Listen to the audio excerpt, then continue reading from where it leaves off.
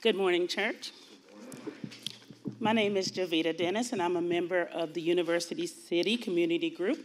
We are a very diverse group on the northeast side of Charlotte, so if you are living on that side of town, or if you have children, because we have children on various educational levels in our group, come on and join us.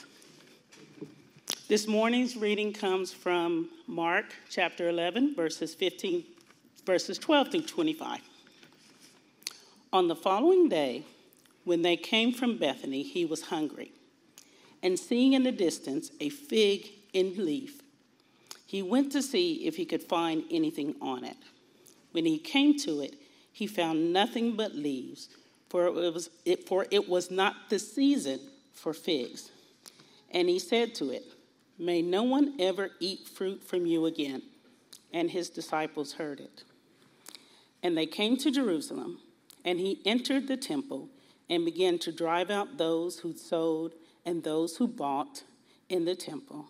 And he overturned the tables of the money changers and the seats of those who sold pigeons. And he would not allow anyone to carry anything through the temple. And he was teaching them and saying to them, "Is it not written, 'My house shall be called a house of prayer for all the nations'? But you have made it a den of robbers." And the chief priests and the scribes heard it and were seeking a way to destroy him, for they feared him, because all the crowd was astonished at his teaching. And when evening came, they went out to the city. As they passed by in the morning, they saw the fig tree withered away to its roots. And Peter remembered and said to him, "Rabbi, look, the fig that you cursed has withered." And Jesus answered them, "Have faith in God. Truly I say to you, whoever says to this mountain, 'Be taken up and thrown into the sea,' and does not doubt in his heart, but believes that what he says will come to pass, it will be done for him. Therefore, I tell you, whatever you ask in prayer, believe that you have received it, and it will be yours. And whenever you stand praying, forgive if you have anything against anyone, so that your Father also, who is in heaven, may forgive you for your trespasses." This is the word of the Lord. Good morning, Christ Central Church. Good morning. My name is Josh Kim. I'm an assistant pastor here at Christ Central Church, and we're glad that you could join us in person as well as online. For those who are joining us online, we're glad that we could join us to celebrate what God is doing in our midst, in our church, in our lives this morning. Before I begin this morning, I want to take a short time to give a quick pastoral comment about where we are as a church in light of the pandemic, as well as a quick update on our General Assembly, the 48th General Assembly that I had a privilege of attending, and thank you for sending me to that. I want to give you quick updates about that, and I promise it'll be short and quick, because I know we have a sermon to get to, so please, as Pastor Howard used to say, this is not a sermon, right? Just bear with me for a little bit.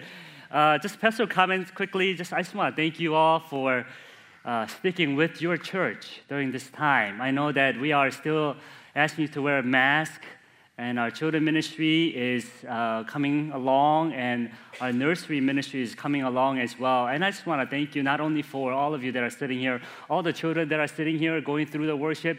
You are part of our church, and we know it is not the easiest thing to sit through our worship at times without a children's church or without nursery. But I want to thank you for that too. And also the parents that are sticking with us through this time. And as we hear the children crying in the background, I used to say, this is life. This is what it means to be, if we really say a church is a family of God, that doesn't mean that we only have adults in the church. Doesn't mean that you only have adults in the household.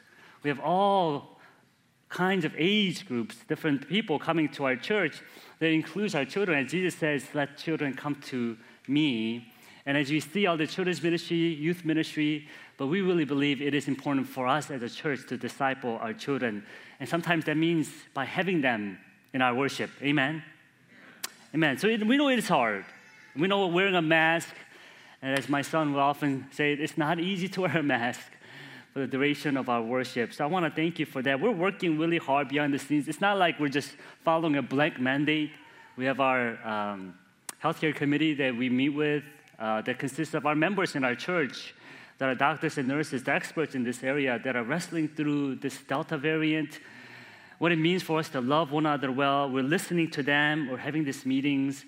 Our nursery coordinators that are really working in how to make, not only to reopen our nursery, but also to how to make this safe, not only physically from the virus, but also make this place a safe for our children to be in, to thrive and grow. So I want to encourage us to pray with us.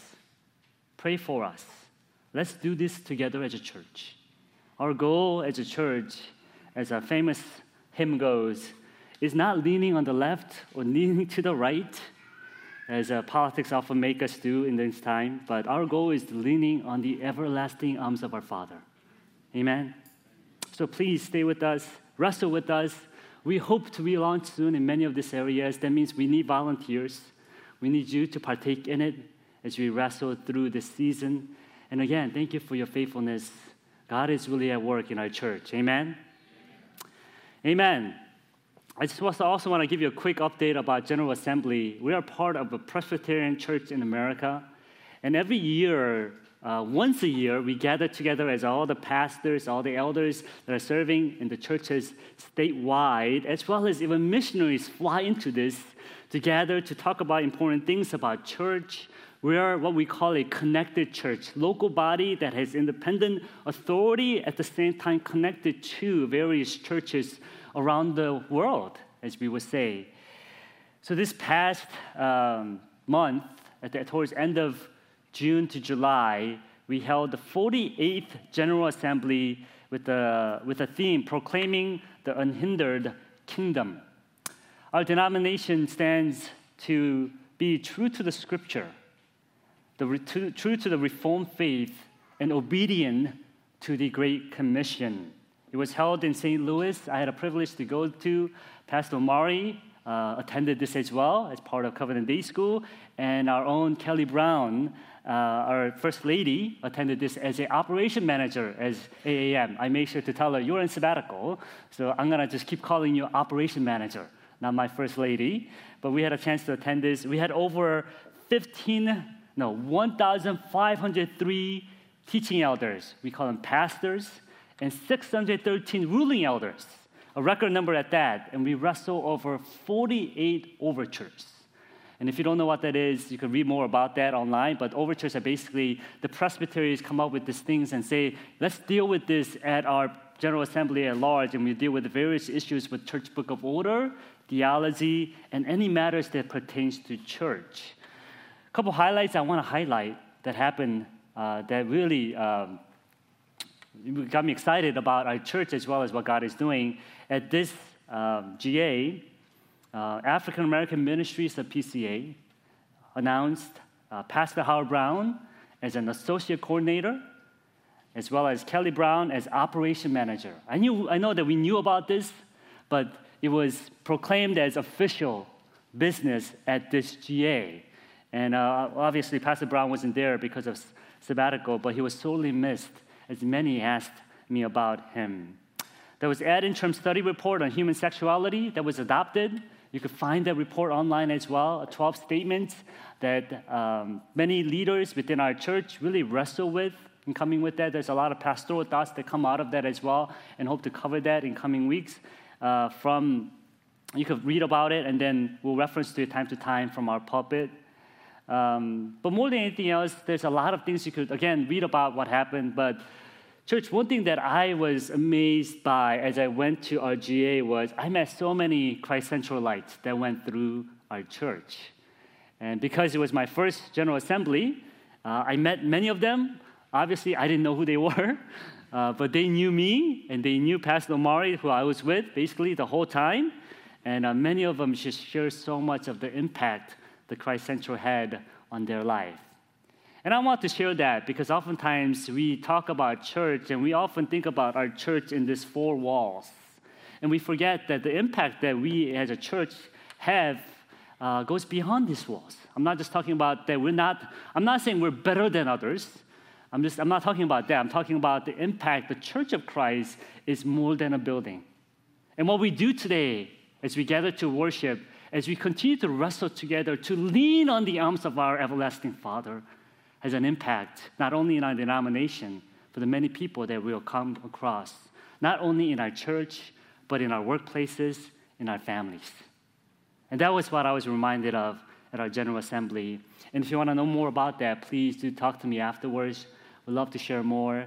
And God is at work within our church, in our denomination. We're still wrestling with difficult issues, but we hope as a church to be, again, true to the Scripture, to the Reformed faith, and ultimately obedient to the Great Commission, to preach the gospel to the ends of the earth.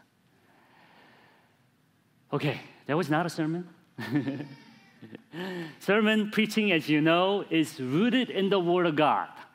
It's not about what I think. It shouldn't just be about what I experience either. We turn to the Scripture as we read this morning, the Word of God, to speak to us, speak powerfully into our lives. And as we hear something falling on the background, we believe the Word of God, maybe there was a dramatic effect the Word of God has had, Word of God has impact in our lives, and we preach through a book of the Bible. And we're in the Gospel of Mark, for those who have been joining us for a while, because that's what we believe in Christ Central Church. We're going to preach through the entire book at a time. And sometimes we do that. We come across fairly straightforward text in the Scripture, as Pastor Mike preached powerfully about the glory of God in Christ, as Jesus clearly states in Mark, chapter 10, verse 45, the Son of Man did not come to be served, but to serve and to give his life as a ransom for many. But at other times, we come to a text like what you and I read this morning. It is as confusing as any biblical text can be. And as Pastor Alistair Bagg once said, this text is described as being bristled with difficulties, to say the least. The question is, what is this fig tree all of a sudden has to do with the rest of the story? The cursing of the tree, flipping over the tables, the withered tree, has to do with Christ and this king's ministry. Why is this interaction with the tree and Christ an important part of chapter 11 after all, let alone rest of the story? What does it ultimately point to? And what does it have to do with us today as the Scripture speaks to us? As we wrestle with these questions, we see two truths from today's story, and they are the warning of the tree and the promise of the tree. 2 points today, the warning of the tree and the promise of the tree. First thing we'll look at is the warning of the tree. My wife and I recently celebrated our 8th year anniversary. Thank you. Praise the Lord. I still cannot believe she said yes to this day, and many of you feel the same way. And unlike any other year, especially since last year, due to pandemic, we had our anniversary in a parking lot, eating Shake Shack together. I wanted to go all out for this anniversary. So I did what I know many of you would do, or actually one thing that I know how to do, Google most romantic anniversary possible, right? And some of you may think, wait, Pastor Jay, you did that before. You talked about that from the pulpit and you failed miserably. And I was thinking, yes, that's right. But I typed in this time, most romantic anniversary in Chicago, because I was in Chicago at the time, thinking it's going to be something different. And I think there's a picture here, and I came across the pictures that showed how happy this can be. So I was looking for most romantic anniversary, and they said boat dinner by the lake. And look at these pictures. Don't they look happy? Especially that picture on my left top with the fireworks in the background, with the woman hugging the man, and I thought that's going to be me at the anniversary, thinking this is it. So I found this amazing deal online and said, I'm going to go all out and be that guy right there, celebrating anniversary with my wife. What more romantic and awesome can this be? What promise this brings to me? What joy is it going to be? Well, I didn't factor in the fact that my wife can get motion sickness on a small boat. The weather in Chicago, if you went to Chicago, can turn from 90 to 60 in over a day, and it did. On the day we're supposed to be out in the boat, and it also rained that night. So we couldn't even enjoy the view. It was so cold that day.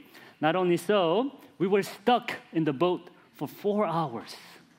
And we were done with the dinner even before the boat tour began. And we're thinking, what are we going to do? Get us out of here. I don't want to be stuck here for 4 hours. Definitely not what I expected of this. And my wife, she shared in the most loving and encouraging way possible, let's never do this ever again. That was my anniversary. Church, when we get to the chapter 11 of Mark, Jesus seems to have a similar disappointment with a fig tree and the temple. The beginning of Mark 11 is what we call a triumphal entry, which marks the beginning of the Passion Week. We hear this preached often on Palm Sunday, and Jesus comes into Jerusalem to head towards the cross and the resurrection Sunday to die for his people on the cross.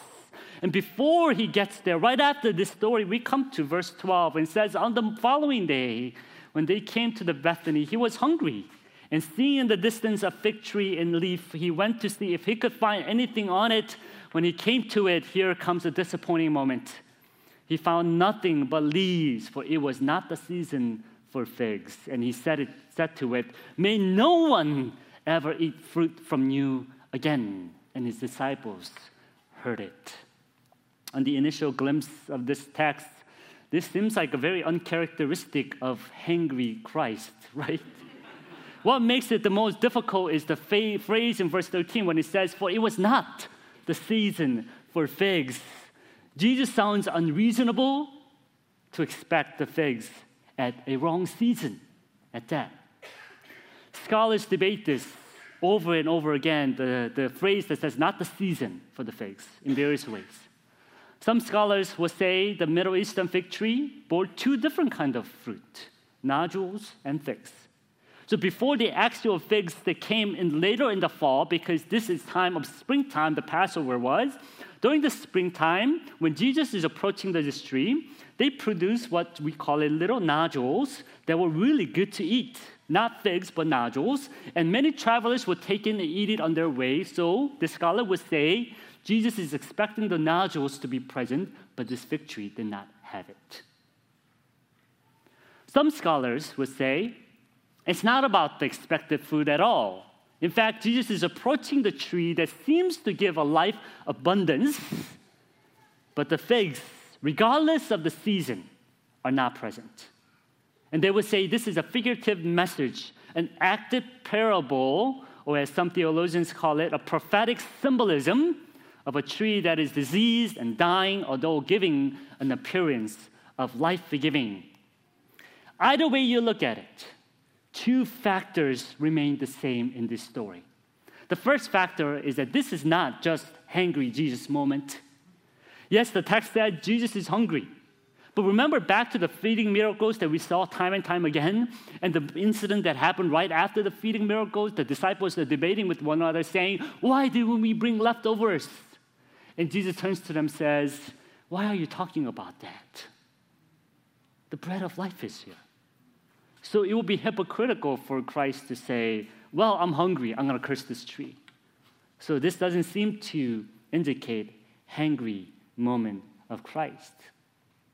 Second factor that remains same regardless of whether you fall within the nodules or not is Jesus was expecting this tree to produce something because as they approached the tree, this tree, while giving a false impression of health, is not producing any fruit for anyone, which indicates that although in the outer appearance the tree seems healthy, internally it is diseased, decaying, and even dying, perishing away. This analogy of fruitlessness is further exemplified as Jesus now enters the temple in the following verses. And if you thought Jesus was angry at the tree, you see angry Jesus the righteous anger being played out in the new heights in the temple in verse 15. And as they came to Jerusalem, it says in verse 15, he entered the temple and began to drive out those who sold and those who bought in the temple. He overturned the tables of the money changers and seats of those who sold pigeons, and he would not allow anyone to carry anything through the temple. And he was teaching them and saying to them, is it not written, my house shall be called house of prayer for all nations?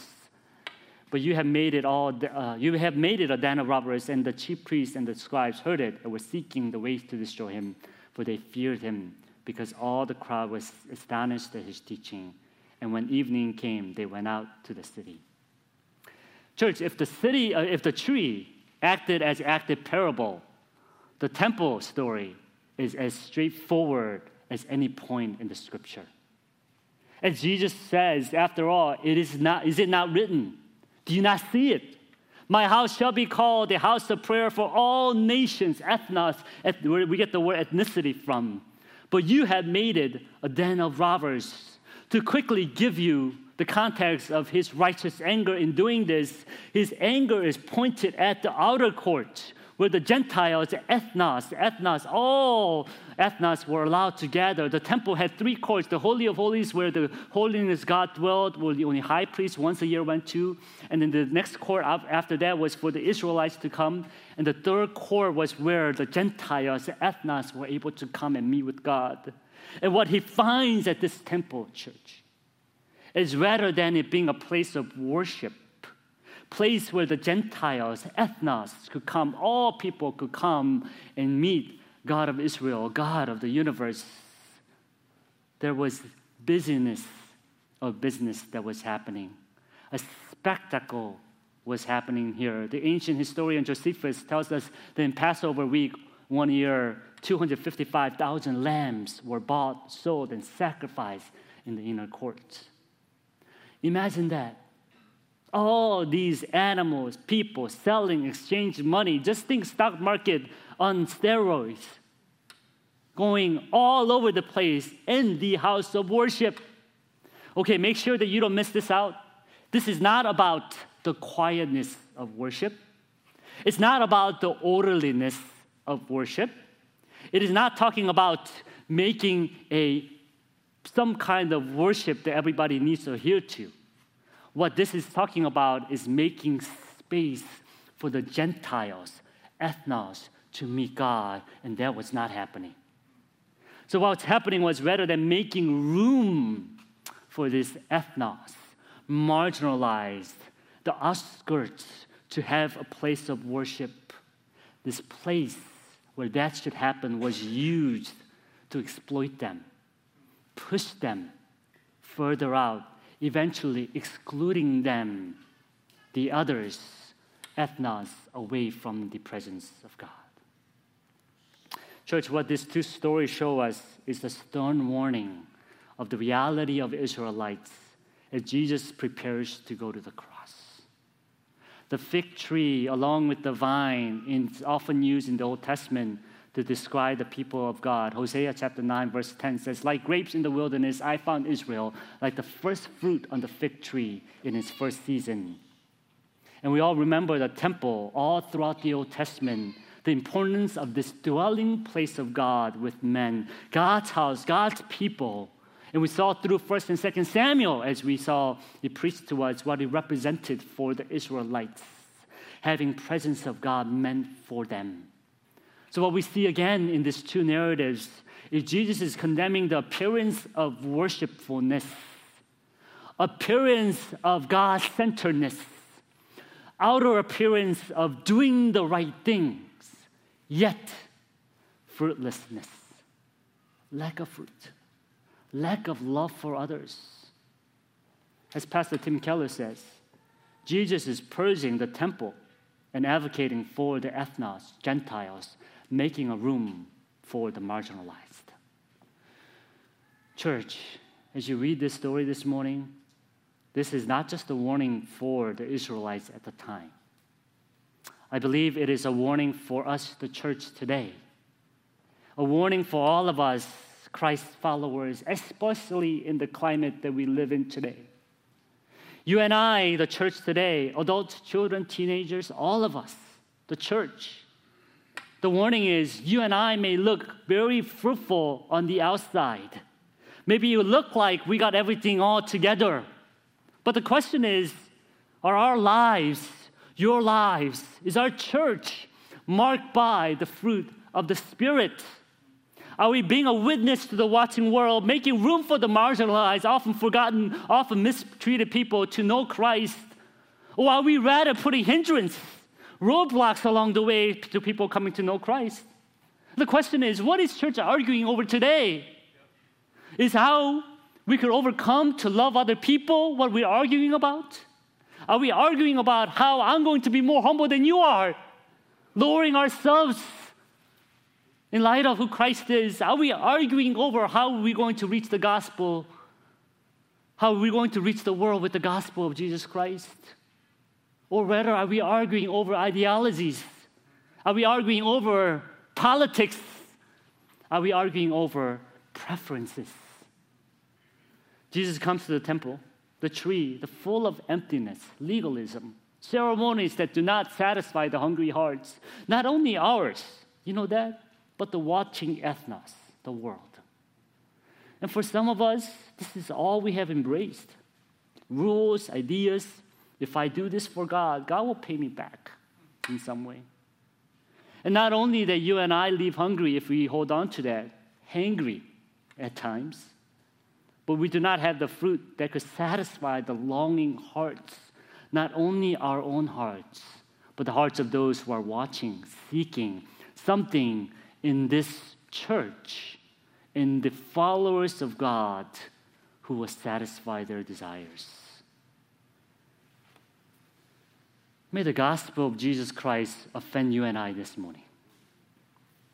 May the gospel give our church a stern warning this morning, not from me, but from Christ himself in the Word of God. May gospel of Christ point at our hearts and seek fruit and give a stern warning of fruitlessness. Are our fruit attractive to ethnos?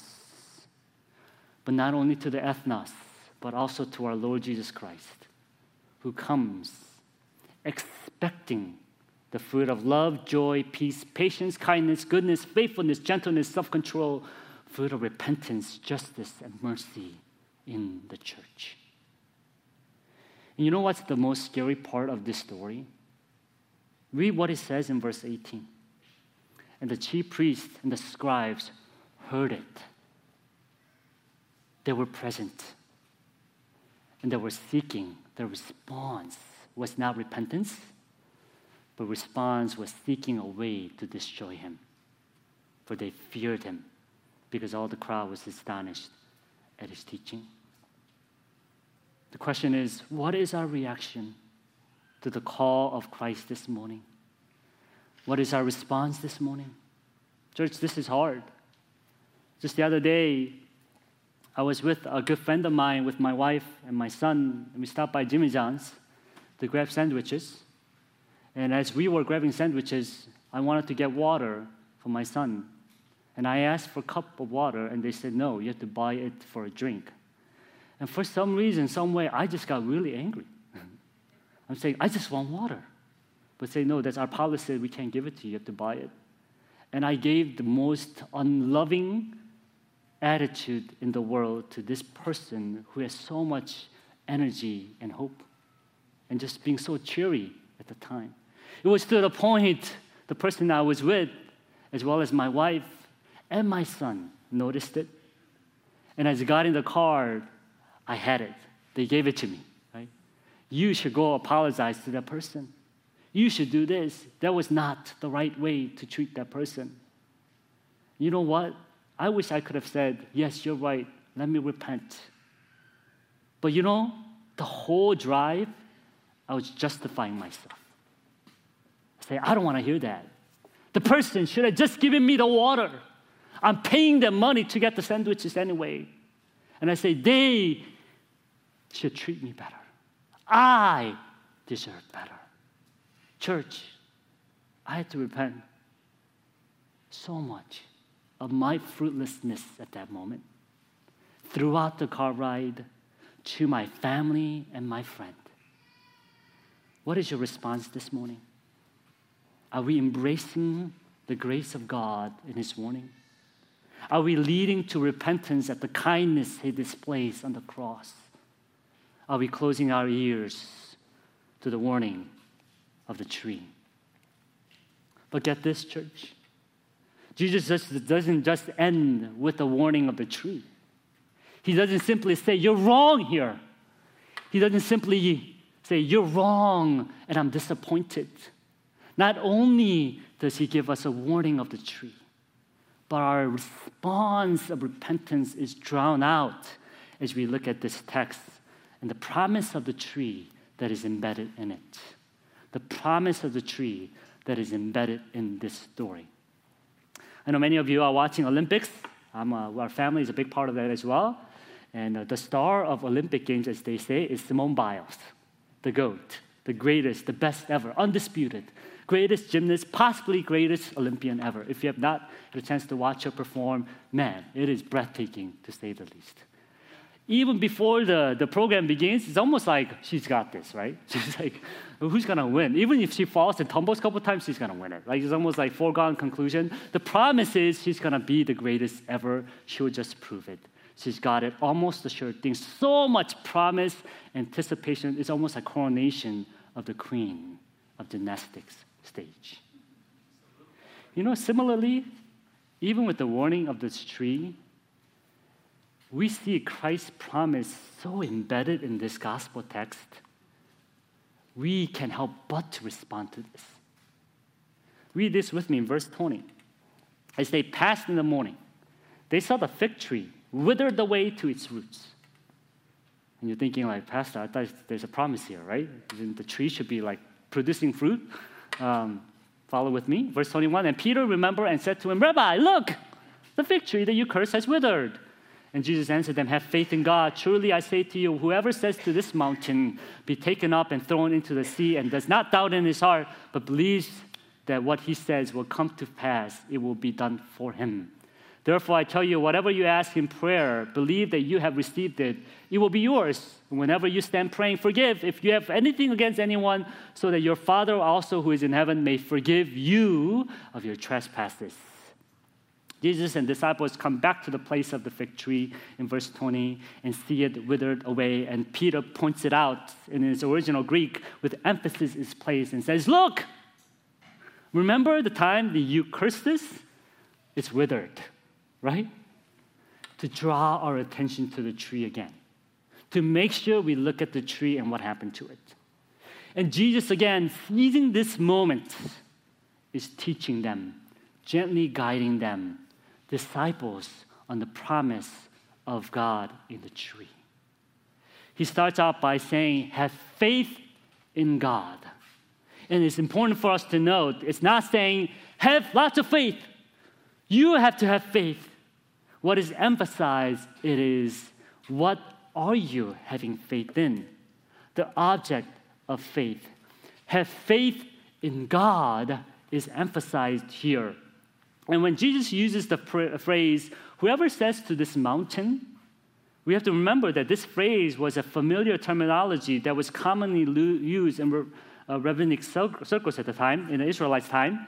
This was used figuratively for the accomplishing of something that was impossible, incredible. He's basically saying, like, whoever said this mountain, God could do just amazing things. So here, sometimes, many take this portion out of context. It often becomes all about, you could ask anything to God and God can do it, right? It becomes a prosperity gospel because it's all about getting what you want.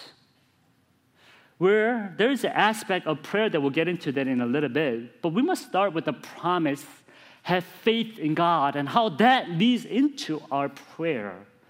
Basically, what Jesus is telling us is have faith in God, who is able to do the impossible. And the hope that you and I could have is that He can do the impossible. And what is this impossible that He's talking about in light of the fig tree and the temple? The impossible that God is talking about is the fig tree and the temple represents who you and I are. Apart from God, you and I cannot do anything. We are fruitless. But what's on display throughout this story is God is able to do immeasurably more than you and I could imagine. That begins with the gospel message in our hearts. 4 facts of the gospel that's embedded in this story. First thing is, Jesus flips the table and curses this tree. And you may think, why is that a gospel message? Church, that's a gospel message because he's angry. He's angry enough to flip the tables, to make the scene out of this, so people know what is going on. Why? Because Jesus wants to deal with sin. Imagine that, our brokenness. Jesus wants to deal with our fruitlessness. He doesn't just pass by to say, well, lost cause. There's no hope here. Rather than passing by without doing anything about it, our God of the universe, Jesus comes and flips the tables and points it out and says, I want to deal with your mess. And if that's not amazing grace, I don't know what it is. The God of the universe, creator, the holy, almighty, set apart, wants to deal with you this morning. You and I, all of us, all our struggles, all our sin, all our addictions, all our failures, he wants to deal with that. He wants to flip our life upside down. As in the words of David in Psalm 8, who are we that he, God, is mindful of us? If you're sitting here this morning, if you're listening, the gospel message says he wants to deal with you. He does not want to leave you where you are in your sin. Church that preaches repentance, preaches on sin, does not merely want to make you feel bad about the sin the gospel points at. We do that so the gospel of grace could enter and deal with that in your life. That's the gospel we see in this text. Second truth is that Jesus is hungry. Did you catch that in verse 12? You may think, yeah, he's hungry, right? He's looking for things. But did you catch that? The powerful phrase that he is hungry? Here is God himself. John tells us he is living word of God. And in Genesis, we see that he was present. The Word, the agent of God's creation himself. Here is God himself who multiplied the bread and the fish to feed 5,000 and 4,000. Here is God, creator of a fig tree. Here is God who can do all things at the flick of his finger. Here is God who is able to do anything and everything by the words that come out of his mouth. But notice, he says he's hungry. He is God-man. He takes on the flesh. He plays the games, he submits himself to God, submits himself to time, restriction of humanity, needing to eat. He takes on the flesh, considers himself, and then he lowers himself, humbles himself to take on the flesh, to walk with us, to deal with our sin. Church, that's hope. That's the promise wrapped up in a single word, that he is hungry. Praise the Lord that he is hungry. Amen. Praise the Lord that our God would take on human flesh to walk with us. And he will walk on this earth. He walked on this earth. The miracle of incarnation is wrapped in that word. He's hungry. Third gospel truth. Jesus dies on the tree. Church, he's a true tree who will bear the fruit. He is true Israelite. Where Israel has failed, Jesus will not. While Israel looks fruitful on the outside but fruitless on the inside, where Israel, the temple house of the Lord, becomes a place of den of robbers, Jesus dies on a tree to produce fruit for us.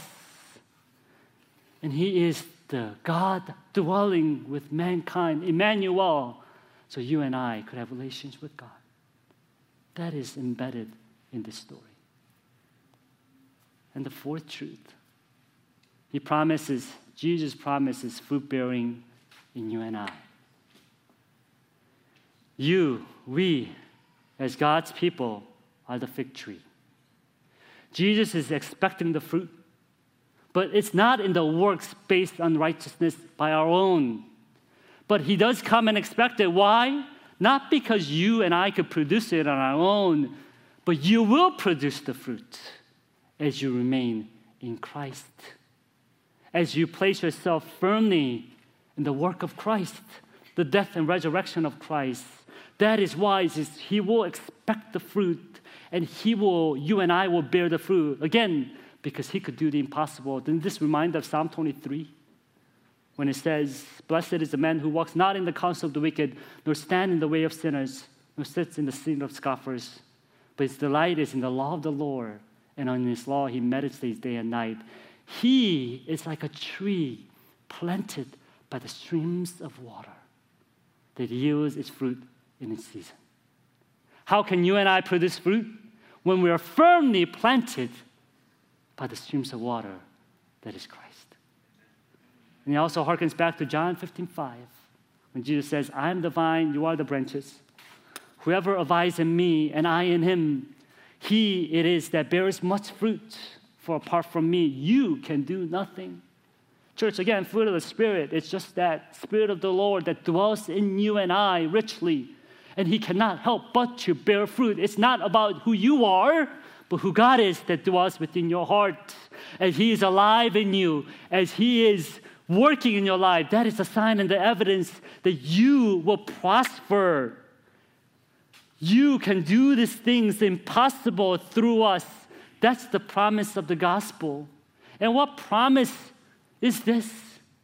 That God of the universe to walk with us, to die on the cross for us, to rise again for us, so you and I could live for him. That is the promise, and that is God, Christ says, have faith in. He is able to do the impossible. He's able to overcome your sin. He's able to overcome your addiction. He's able to overcome your fruitlessness.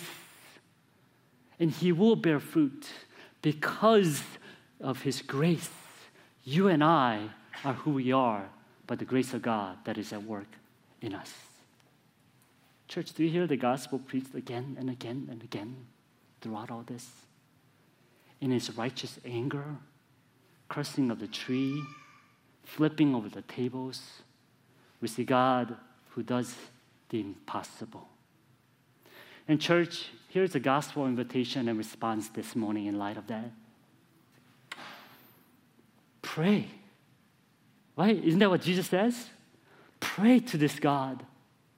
For a moment, let's set aside all the qualifiers for a little bit. I know sometimes, this can be taken out of context and we say, pray for all these things and God will give it to you. That's not what it's saying, right? So let's take all the qualifiers out for a little bit, but let's focus again on what it's saying. We see the scripture tells us to pray to this God, and we saw it throughout the Old Testament. Here is the creator God, the plague-sending, water-splitting, manna-providing God, God who is able to bring nations to its knees. Kings and queens are under his authority. He's able to bring life to the valley of dry bones. Pray to this God. Not only so, we saw throughout the Gospel of Mark, God-man who walks on earth, who takes on human flesh, miracle worker who heals and overcomes death and sickness, the food multiplier who provides and feeds those who are hungry. He is ever so present Father who loves, walks, draws people to himself. And here he is in the church, the promised, the Lamb who takes away the sins of this world. Church, pray to this God to do the impossible in your life. Pray to this God to deal with the sin problem that you have in your life. Pray to this God to repent of your ongoing addiction, struggle, wrestling. Pray to this God for the fruit to be born in your life so that others may see. Pray for the relationship, for God of the universe to do the impossible, first changing your heart. And the greatest miracle of them all is that unbearing fruit tree that you and I are is not thrown out and damned forever in eternity, but he is going to work to transform your life and I, so you and I could produce this fruit in accordance to the work He's doing in us. So when He says, forgive others in this text, again, He is reorienting our focus on the greatest miracle of them all. Not just on the circumstances you and I wrestle in. We often really think about when we hear God could do all things. But what Jesus is pointing at again by saying forgive others is saying the greatest miracle that I could ever do is dying for you on the cross, rising again to deal with your sin. Transformation of your heart is the greatest miracle that He points to. This is grace. This is the gospel hope. Pray to this God. Church, a couple weeks ago, I had a chance to go back home to Chicago to see my parents for the first time in about 2 years. One of the things that my parents love to do for me, especially my mom, is to feed me from the produce from the garden that she has in her backyard. She is quite a green thumb. And when you visit my home in Chicago, she has almost all backyard is garden full of vegetation, cucumbers, tomatoes, lettuce leaves, even grapes I noticed she was growing. There's cherry tree in the middle of the yard, peppers, you name it. She labors and labors and labors all year long so that when her son comes to visit her once a year, she produces this fruit from the garden to feed us. Lots of love, lots of labor at that. And if you're a gardener, you know that. Consistent watering, consistent weeding, consistently taking care so that your garden can produce fruit in its season. Church, God works us like that. He's a loving gardener. You're the loving tree. He's ever watering, working, weeding at times though it hurts, so that you can bear fruit in its season. But you know what's the most amazing thing about this grace of God? When I was eating this fruit of the garden, the vegetation, in order for the food that I consume to produce energy and power within me to go forth and live that day, the fruit has to die in my system. You have to eat it. I know we don't think about it like that. Vegetation, you pluck it out of the ground, it's dead. You eat it. It produces energy in you. The scripture tells us ultimate first fruit is Christ. He's our source of energy and power. The kernel of wheat that falls to the ground and dies so that we can produce fruit. 1 Corinthians 15, 20, 23. But in fact, Christ has been raised from the dead, the first fruits of those who have fallen asleep. For as by a man came death, by a man has come also resurrection of the dead. For as in Adam all die, so also in Christ shall all be made alive, but each in his own order. Christ, the first fruit, then at his coming, those who belong to Christ. This is the gospel hope. Amen. Let's pray.